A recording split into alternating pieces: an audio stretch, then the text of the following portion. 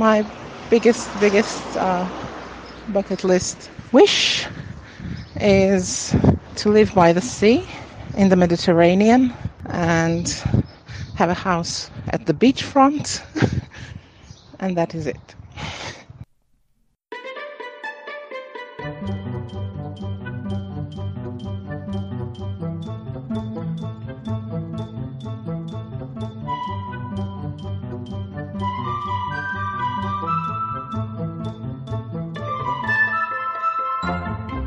Hello, and thank you for downloading. You're listening to Travel Tales from Beyond the Brochure, a weekly series looking at unfamiliar places across the world, an aspect of travelling you may never have thought of. I'm your host, Ian Oliver, also known as the Barefoot Backpacker, a middle-aged Brit with a passion for offbeat travel, history, culture, and the whys behind travel itself. So join me as we venture beyond the brochure.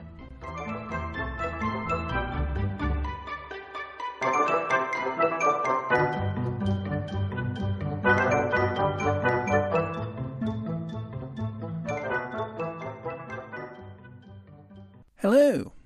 Well, it's jolly bright and warm here in the UK. We're in the middle of a small heatwave right now, and I know the temperatures don't sound terribly high when compared to many other parts of the world. We're talking, high 20s Celsius, 80 Fahrenheit? But remember, this is a country not used to such extremes of weather. We don't have aircon as standard, and our roads and railways are built and tempered with cool grey drizzle as standard, so have a tendency to melt. Just like the people using them, I guess. Well, it's been a busy week for me. My lodger's moved in and is looking after my house while I'm away. And it's weird that it no longer really feels like my house anymore. She has so much stuff that I've been helping us sort through and arrange that it really feels like a different house to the one I live in. And she's there while I go on a few trips abroad. I don't really know what to call them, not holidays, but equally, well, they're not technically work trips as I'm not doing them for anyone else. I mean, maybe a couple of blog posts will come out of them, but I'm going for my own pleasure more than anything else. I do need to get travel insurance, though. My upcoming trip's 77 days long, which is 2 weeks longer than the maximum allowed single trip on most policies. Yeah, I'll work it out. I'm recording this at my friend's house just outside Birmingham, where I've been staying at the weekend, mainly to drink craft beer and play pool badly. It's an annual celebration of his stag night, where we drank craft beer and played pool badly. Of course, by the time you're listening to this, I should have arrived in Auckland in New Zealand after having spent a total of, 23 hours on planes? I paid for extra legroom and an exit row. Yes, this is about as big as upgrade as I'll make to any flight. But one of the flights is 15 hours, 45 minutes long. My problem is that I really don't like flying, mainly because I find it incredibly boring and I get stir-crazy. I've always likened it to being wrongfully arrested and placed in a communal holding cell. You're stuck in a small enclosed space with no real idea where you are or what time it is, around other people who you've never met but are in the same situation as you. You know you're going to be released, but you can't honestly be sure when, and you're beholden to the people running the place as to when you eat and drink. As an introvert, and someone who's a bit of a control freak, not having the freedom to explore and do my own thing in my own space really irks me. A future pod will talk more about control when travelling, by the way, and possibly not in the way you'd expect. So hopefully, by the time you're listening to this, I'll have arrived in one piece and not come to blows with anyone, but you never know.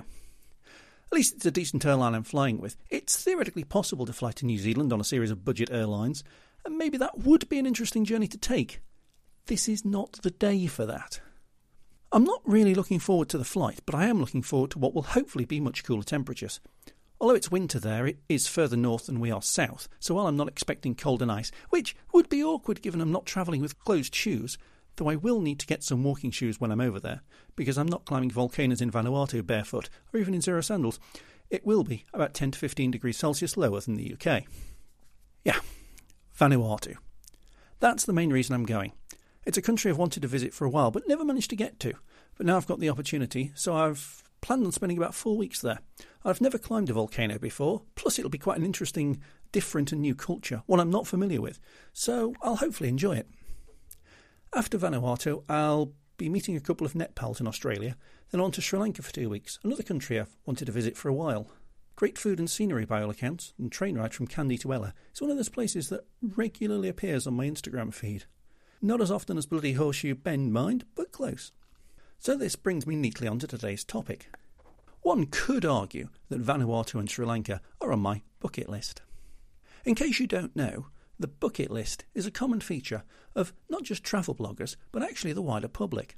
It's a list of things to do before you die, or kick the bucket, a most disturbing phrase in all honesty, and one whose origin is surprisingly unclear. There's no evidence for the suggestion it derives from kicking the bucket away from under a hanged criminal or suicide. Rather, there's a feeling that it comes from the bucket or beam that dead pigs were hung on while being readied for the pot. Equally as tasteful. I think pretty much everyone has a bucket list these days, and the idea is kind of supplemented by the myriad of websites, news articles and published books of things like 1001 books to read, 500 beers to drink, 73 quirky places you must see, 24 controversial celebrities you must follow on Twitter type of thing. Obviously this is all subjective, and as an aside, I've never owned any of the Rolling Stone magazine's top 10 albums of all time. I've never even heard of 3 of the 11 to 20 set. Yet my music collection is, or was before I downsized, well over 300 albums. I will concede that most of it is generally regarded as poor, becoming shite. The entire back catalogue of New Kids on the Block, for fuck's sake. As you can see, though, bucket lists aren't limited to travel, though most people's lists do have a travel theme. For example, skydiving, visiting a certain famous site, watching a big sporting event, etc. So for the purposes of this pod, I will be looking mainly at the travel side of it. I asked a few of my tweeps and friends what they thought of the concept of bucket lists and whether they had any items on theirs, and this is what they said. I don't actually have a bucket list anymore. I really don't. I just call it the Hydra instead. I just have a pet Hydra, basically. I call it this because every time you tick something off your bucket list, you get talking to another traveller and they add 2 more things onto the list. It's just never ending. I do feel like bucket lists are not meant to be completed and never will be, but we can at least try. Nat from Nat Backer Travels, being refreshingly honest about bucket lists. It's something that's often mentioned on Twitter travel chats, especially TRLT. So many people post wonderful pictures that the wanderlust quotient goes through the roof. This is quite a common feeling. Indeed, this pod started with my friend Yaya in Serbia, whose bucket list recording for me was so long it stretched to over 5 minutes because hers is so full. Now, Amanda from notaballerina.com suggests that bucket lists shouldn't be seen as scripture and gives an example on how focusing on them too much may mean you miss out on other opportunities. So, for example, in my own life, recently I got offered the chance to take a trip to Fiji and work on this empowerment tourism project, and that's something that had never crossed my mind before. I'd never been in on any of the Pacific Islands before. They're quite far from me over here in Western Australia. Just wasn't on my radar at all. And I feel like if I was focusing on a bucket list, I would say no to that and do something else instead. And yet I went, and it was one of the best experiences I've ever had travelling. So does having a bucket list make you say no to the wrong things, or just make you focus on things that you kind of think are a good idea, but you just don't know what else is out there? Many of the people I asked were a little more openly negative about the idea of bucket lists. Here's Deb from Tagalong Travel, who conveys the idea that I use as a mantra too, one of everything is interesting. I am not a fan of the travel bucket list. What I've learned from regularly tagging along on my husband's business travel is that every place is worth visiting, and sometimes it's the so-called second cities or under-the-radar destinations that end up blowing you away. Sure, you may have places that you long to go, but my recommendation is to leave space in your travel life for random adventures. I know people often quote the phrase, "I haven't been everywhere, but it's on my list." I have to say I'm not a great fan of that particular wording, as I feel it's just too, trite, wishy-washy, and let's face it, rather cheesy. But I guess it's true to an extent. Why have a bucket list if everywhere is going to be on it? I'm not a big fan of bucket lists because basically it's like, you just want to tick off boxes. Okay, I did this, I did that, I went there. And quite often people, when they travel and they have a bucket list, they just tick off a box. Okay, I've been there. Okay, I've done that. And it becomes a core. I don't like that. I feel like you should do what you feel like you want to do instead of just relying on a list. So I know a lot of people do it, but I don't. That was Rubens from Being Around the Globe, telling us he's not a big fan of the bucket list in its traditional form. To be honest, I'm inclined to agree with his sentiments. Someone else with a similar view is Laura Lundell, who, despite having a small bucket list of her own, is quite ambivalent about the concept as a separate idea. I've got a bucket list, but it's kind of short now. And it was never that long to begin with. There were maybe 10 things on it. And now there's only 2 left, Russia and Tahiti. Really want to go there. But yeah, moving forward, I have a pretty long Word document of places that I'd like to go, but there's nowhere that I desperately need to go. But also, like, what's the difference between a bucket list and travel prioritization? Like, there's nowhere I wouldn't go, so long as violence isn't an issue, obviously. But there's certainly places I would rather go. You know, if I've only got a weekend in Quebec, I'd rather spend the 2 days in Quebec City than Montreal, for example. And that's nothing against Montreal, it's just I only have so much money and time off. So travel prioritization, bucket lists, whatever, like, they're good for those who might have a limited budget or time frame. So if you're only able to go on a big trip once a decade, like, go see the place you've been dying to go, you know? Don't just go anywhere. Laura sees the bucket list as more of a series of priorities, and this is pretty much exactly what I do. Although I do have lists of places I want to see, mainly countries, and as mentioned in a previous pod, every county, blah blah blah, in the UK, I don't really have a bucket list as such, merely a list of priorities. I want to see Bolivia, for instance, and I know one day I will, so it's not so much a desire as a post-dated fact. The question then isn't will I go, but when will I go? Rather, what I do have is a little more controversial. I was chatting a while ago with another travel blogger, and the subject of Maldives came up. I said it was one of those places on my places I'm unlikely to ever visit and that's okay list. And then I realised that might be an interesting thing to explain in more detail. See, most travel bloggers always talk about the places, countries, towns, activities, etc. that they like, why they like them, and why they'd recommend them. Coming from a background in customer satisfaction, this tends to be unusual. People are more naturally inclined to talk about negative aspects of companies, of customer service, etc. Although it makes perfect sense in a travel blog environment, as people want to read about places they're interested in visiting with a view to actually going there.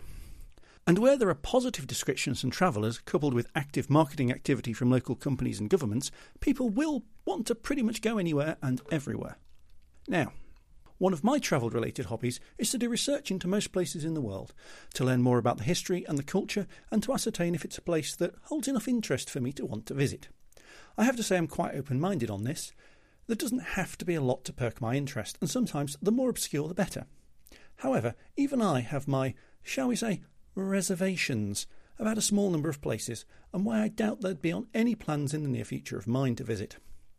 Obviously, it goes without saying that I've never been to any of these places, so I'm only speaking about what I've found up on my reading about them, but that's kind of the point of the pod.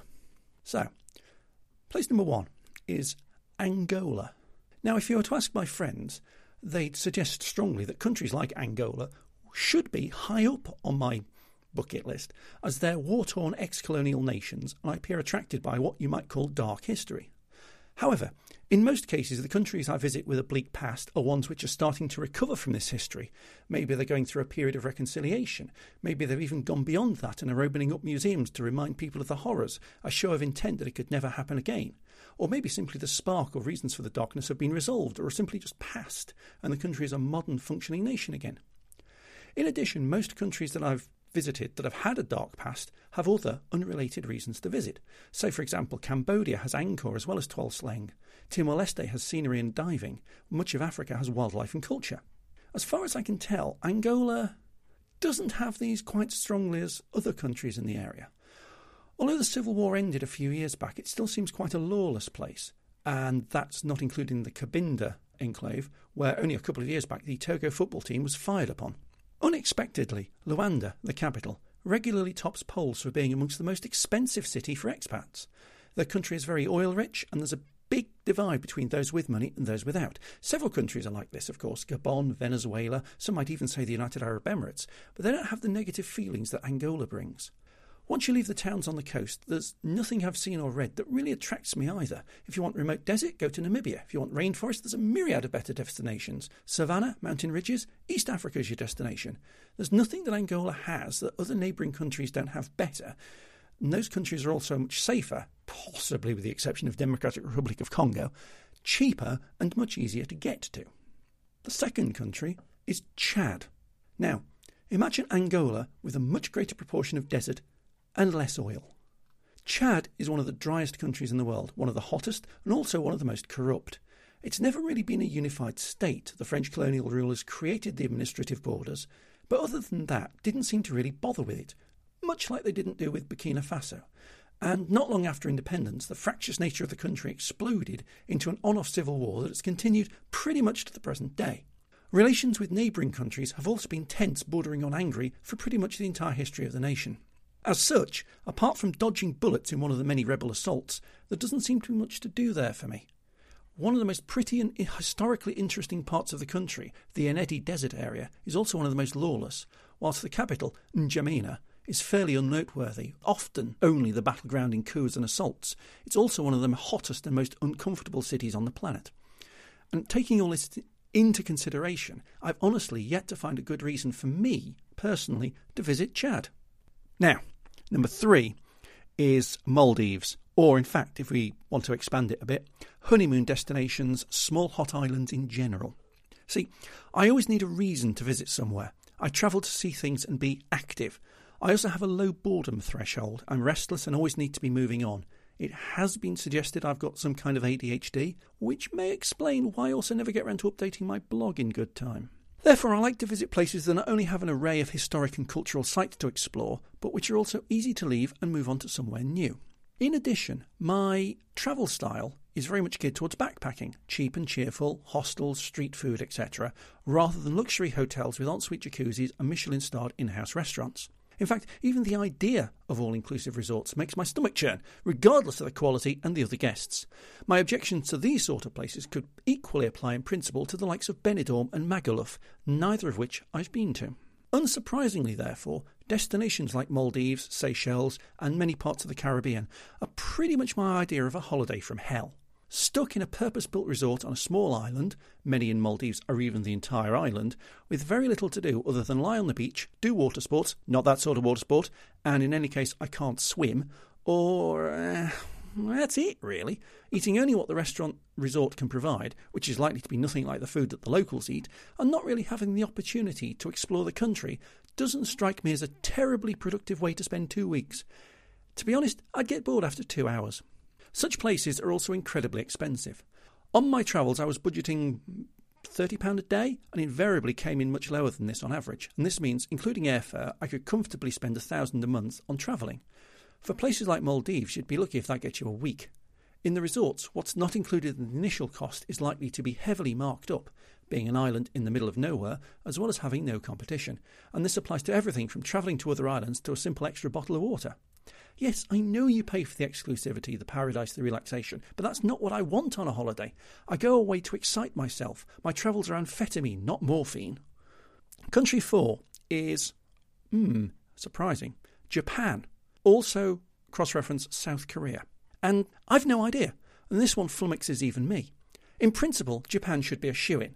It ticks all my boxes. You've got dark history, the Shogun era and World War II. You've got food. I love noodles. I love sushi. You've got scenery, not just Mount Fuji, but the whole of the central belt of Japan looks awesome on the pictures. You've got culture. It's some of the quirkiest in the world. Add in reliable transport, the cutting edge of technology, and the world's best toilets, indeed, and we should have a country that I'd be dying to keep returning to rather than avoiding. Now, I think here, in part, my reluctance is social. Japan is a very crowded and busy nation, at least in the cities, and I have the impression in my head it would be quite intensive for a first-time visitor. And this is the same reason that while I definitely do want to visit India, I wouldn't do it as a solo traveller. Related to this is also the language barrier. More so than in countries that I've visited, Japan seems very monolingual. I'm not a linguist by any means, though even I just about got by in Uzbekistan, and I fear that being bombarded with nothing but Japanese might well be too much for me. There's also the fear that, despite being so technologically advanced, it's very much cash-based. Coupled with an impression that it's a relatively expensive country, even for a Brit like me, I'd therefore be constantly worried about, do I have enough money? Can I easily get any more? And that may cause me to worry too much and miss out on things that I'd otherwise like to see. There's also the thought that, although it's very crowded, Japan's a very introverted country with a very introverted social scene. And while I'm an introvert as well, what that means is, coupled with the language barrier and the constant fear, I would be kind of reluctant to get myself out into the country and speak to people. And a large part of the way I travel involves having to speak to people, which is quite weird for an introvert. I suppose in general Japan isn't on my place to visit list because I'm not certain that I'd enjoy it. I might get there and find I just can't cope with it, like I did in Ethiopia, but for different reasons. And maybe I want to like it, so I'm keeping it at arm's length, where it can't affect me, like some kind of spectacular diamond. Now, the next country on the list is the Philippines. I mean, don't get me wrong, I love what I've seen of the region known as Southeast Asia. And in the back of my mind, I always have this pressing longing to return to the lands of temples, spicy food and incomprehensible scripts, to visit cities and places imbued with culture and history, places like Mandalay, Bangkok, Borneo, names that live forever in Western minds as exotic and mysterious. On the edge of this sphere, but no less intriguing, lie the islands of the Philippine archipelago. Now, some may see them as a kind of northern extension of the Indonesian islands, albeit with a slightly cooler climate and a much stronger Catholic tradition. Their history is tied to colonialism, and that, along with recent dictatorships and notable street food, surely makes it somewhere high on my list. Except that it isn't. I suspect this is partly my own fault for not really looking too hard into what it's got to offer, but also that when I have looked into it, nothing's really grabbed my interest, and I've always been distracted by shinier things or shinier places in the region. Let's start with the obvious. Manila isn't the most handsome city in the world. It's big, underfunded, messy, dirty, crime-ridden, hectic, and I've come across very few people who've ever expressed a liking for the place. It's interesting, though, that description could be applied to many cities across the globe. Jakarta, Bangkok, Cairo, Lagos, Glasgow. But I've never heard anyone rave about Manila in the same way that these other cities have their promoters. And I've been to places like that. I've been to Glasgow. I've been to Accra in Ghana. And they've got a style. They've got a life. But I've never read anyone who's saying the same about Manila. Owing to its history, Philippines has a lot of American influence and culture, and maybe in part my dismissal of the country has more to do with wanting to go places less defined by their relationship with the USA, no matter how weak that influence is. It's always going to be in the back of my mind. I'm not saying American culture is a good or a bad thing, just that if I wanted to experience it, I'd go to the USA. Plus, being British means I'm already well aware of it from my home life, so I prefer to experience different cultures. For many travellers, of course, the blending of the two cultures is in itself a reason to visit. I guess it's just not for me. To even get to the Philippines, I'd probably have to travel via somewhere else in Southeast Asia, and no matter where that is, the chances are that the pull of my intervening destination, Thailand, Indonesia, Malaysia, would be stronger than my desire to carry on. In a sense, therefore, maybe for me, the Philippines suffers from being, in my eyes, somewhat in the wrong place. Now, I'll concede these are probably weak reasons, but maybe sometimes I just don't fancy a place with no real rational explanation. One that does have an explanation is my last country on the list. Number 6 is North Korea. But, and this is important, not for the reason that you'd think. My objection to North Korea is, and this will take some explanation, it's too safe.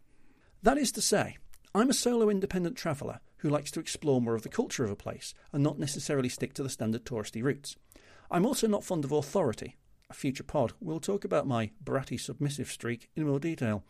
The problem I have with North Korea is that a trip here is so regimented. You must go here on this day, you must do this, you must eat that, you must not go there, you must not say that. And all on a tour group rather than on your own. You also don't even get a chance to relax in your own style. Without internet, for instance, means that I may get a little bored. And I don't like being bored. To me also, going to North Korea would be a bit like going to Disneyland. It's all fake. Now, some people really love Disney because it's an escape from the real world. You can revel in the unreality and live a fantasy life for a couple of weeks. But Disney isn't as regimented. You are free, or freer anyway, to do your own thing. Whereas North Korea just strikes me as being, well, imprisoned on an aeroplane, really. You will notice some glaring absences in this list. There's a number of places in the world that I'd absolutely love to go to, but now is not the time. One day I will visit Syria, for instance. One of my biggest travel regrets is not going there in 2010, when me and a friend were plotting a short trip to somewhere historical and culturally interesting. We edged away from Syria because we thought it would be better to include Jordan too, and we didn't have time on that occasion. It's just not the best place to go right now. For exactly the same reason, Iraq is somewhere I'll visit one day, but today is not that day. Except Kurdistan. That's very likely to be visited soon. The only reason I haven't been to Afghanistan already is because I broke a bone in the top of my foot in Uzbekistan, and not because I was barefoot, and it hurt to walk. Some other lesser regarded countries are also high on my I'm interested in this place plan, including Honduras, the Democratic Republic of Congo as mentioned earlier, and Guinea-Bissau. Now, as I say, all this is just my opinion, and no doubt some people listening to this pod will love some of these places precisely because of the reasons I don't fancy them. And of course, these may change over time. It may be, for instance, that I do get the opportunity one day to visit Japan and find I really love it. Who knows? Lesser known destination of the week. Today's lesser-known destination of the week is somewhere I've known about for a while and wanted to visit simply because it's such an odd, quirky place in practice. It's two twin towns with a total population of about 9,000, so it's not terribly big, but the local tourist board calls the area, granted with a spot of hyperbole, the most remarkable village of the world. The towns of Baal stand a handful of kilometres north of the Belgian-Dutch border, but while Baal-Nassau does mostly lie in the Netherlands, its neighbour and twin Baal-Hertog doesn't. Rather, most of that town sits in 22 enclaves of Belgium that are completely surrounded by Netherlands. It's actually even more complicated than that, as there are 8 enclaves of Dutch town of Baal-Nassau surrounded by Belgium, the majority of which are, themselves, enclaves of Belgium contained within Netherlands. Confused yet? I was. It all started as long ago as about 1198, and a bit of a spat between two neighbouring dukedoms based in Breda, now in Netherlands, and Brabant, now in Belgium. A peace treaty between the two transferred most of the surrounding area to the Lord of Breda, a chap called Godfried van Schoten, but the Duke of Brabant kept possession of some tracts of land that he'd sublet to various third parties. Essentially, any land that wasn't being actively used was transferred, while the rest stayed with Brabant. You can imagine that these cultivated fields weren't next to each other, but rather randomly scattered throughout the original holdings of the Duke of Brabant. You can probably guess what happened next. Over the centuries, ownerships of the land themselves changed a few times. The Nassau family, who ran the nearby county of Holland, ended up in possession of the lands formerly held by the Lord of Breda, and these settlements became known as Baal-Nassau. Meanwhile, the scattered holdings of the Duke of Brabant became known as Baal-Hertog, Hertog being Dutch for Duke. This became an issue in 1648, the Peace Pact of Munster, that divided the Netherlands area into 2 separate provinces controlled by 2 different countries. The Spanish Netherlands took control of Breda, while the Austrians took control of Brabant. Although later to reunite under the United Netherlands, they split again when the southern part declared independence in 1830 as Belgium. Due to the fractious nature of the land holdings, confused by further development of both towns over the intervening centuries, the border between the two countries was only demarcated finally in 1995. And I say border. In fact, spending an hour in the town will probably mean this becomes your most crossed international border because there's so many of them. It's very easy to spot the border these days, in fact. Not only is it painted on the ground with a line of crosses with the letter codes B and NL appearing either side regularly, but the house numbers on the roads are different, with each house indicated with the flag of the relevant nation. This becomes a bit of a snag with one house in the villages, which has 2 numbers, as the border goes right through the front door. Remember, actual demarcation didn't take place till recently, so for much of the village's life the border wasn't that easily identifiable. Unsurprisingly, one of the popular industries, shall we say, in the towns was smuggling. To try to get around this, the Belgian government made Baal-Hertog a special administrative area with specific codes to track goods passing through and originating in the town. But there were many different ways around the regulations. One wily farmer, for instance, had his barns on one side of the border, but his house and stables on the other. So under cover of darkness, many transferred animals from one to the other on his own property and registered them separately. Conversely, to prevent butter smuggling, customs officers had a habit of ensuring paperwork took a long time to process. In a small room, with a roaring fire. During World War I, the Germans tried their best to demark the 2 towns. Netherlands was neutral, but Belgium was occupied, doing so with a 2,000-volt electric wire fence. This obviously split families and led to much more covert smuggling activity. Part of the wire still remains and is now a tourist attraction just outside the town centre. It's no longer live, obviously. Of course, these days, with both countries being in the European Union, the border is a little more than an idle curiosity. Obviously, the 2 towns still have a respective national rivalry, and heaven knows what happens when they both play each other in a sporting event. But the only real effects are minor. Petrol stations tend to be located on the side of the border with a lower tax, and until recently, opening hours of pubs were different, which led to the bizarre situation of people simply stepping to the other side of the border at last orders. As someone who has a passion for both borders and quirky places, this town's always been on what markets itself as my bucket list, and there's much more there than I even realised. It's a great place to go walking in the countryside, for instance, so I shall definitely have to go back. Well, that's just about it for this week. Next time, we'll continue the discussion about bucket lists in a sense, as I'll be talking about whether travel bloggers and influencers have a right or an obligation to talk about places in a certain way, a conversation prompted by my anti-bucket list, in the sense that people thought it came across as somewhat negative in scope. Until then, have a good week, and if you're feeling off colour, keep on getting better. Thank you for listening to this episode of Travel Tales from Beyond the Brochure. I hope you enjoyed it. If you did, don't forget to leave a review on your podcast site of choice. I'm pretty bad at that sort of thing myself, so I'll understand perfectly if you don't. Travel Tales from Beyond the Brochure was written, presented, edited and produced in the Kirkby Nashville studio by the Barefoot Backpacker. Music in this episode was Walking Barefoot on Grass bonus by Kai Engel, which is available via the Free Music Archive and used under the Creative Commons Attribution 4.0 International License. Previous episodes of this podcast will be available on your podcast service of choice, or alternatively, go to my website, barefoot-backpacker.com. If you want to contact me, I live on Twitter at rtwbarefoot, or email me at info@barefoot-backpacker.com. Until next week, have safe journeys. Bye for now.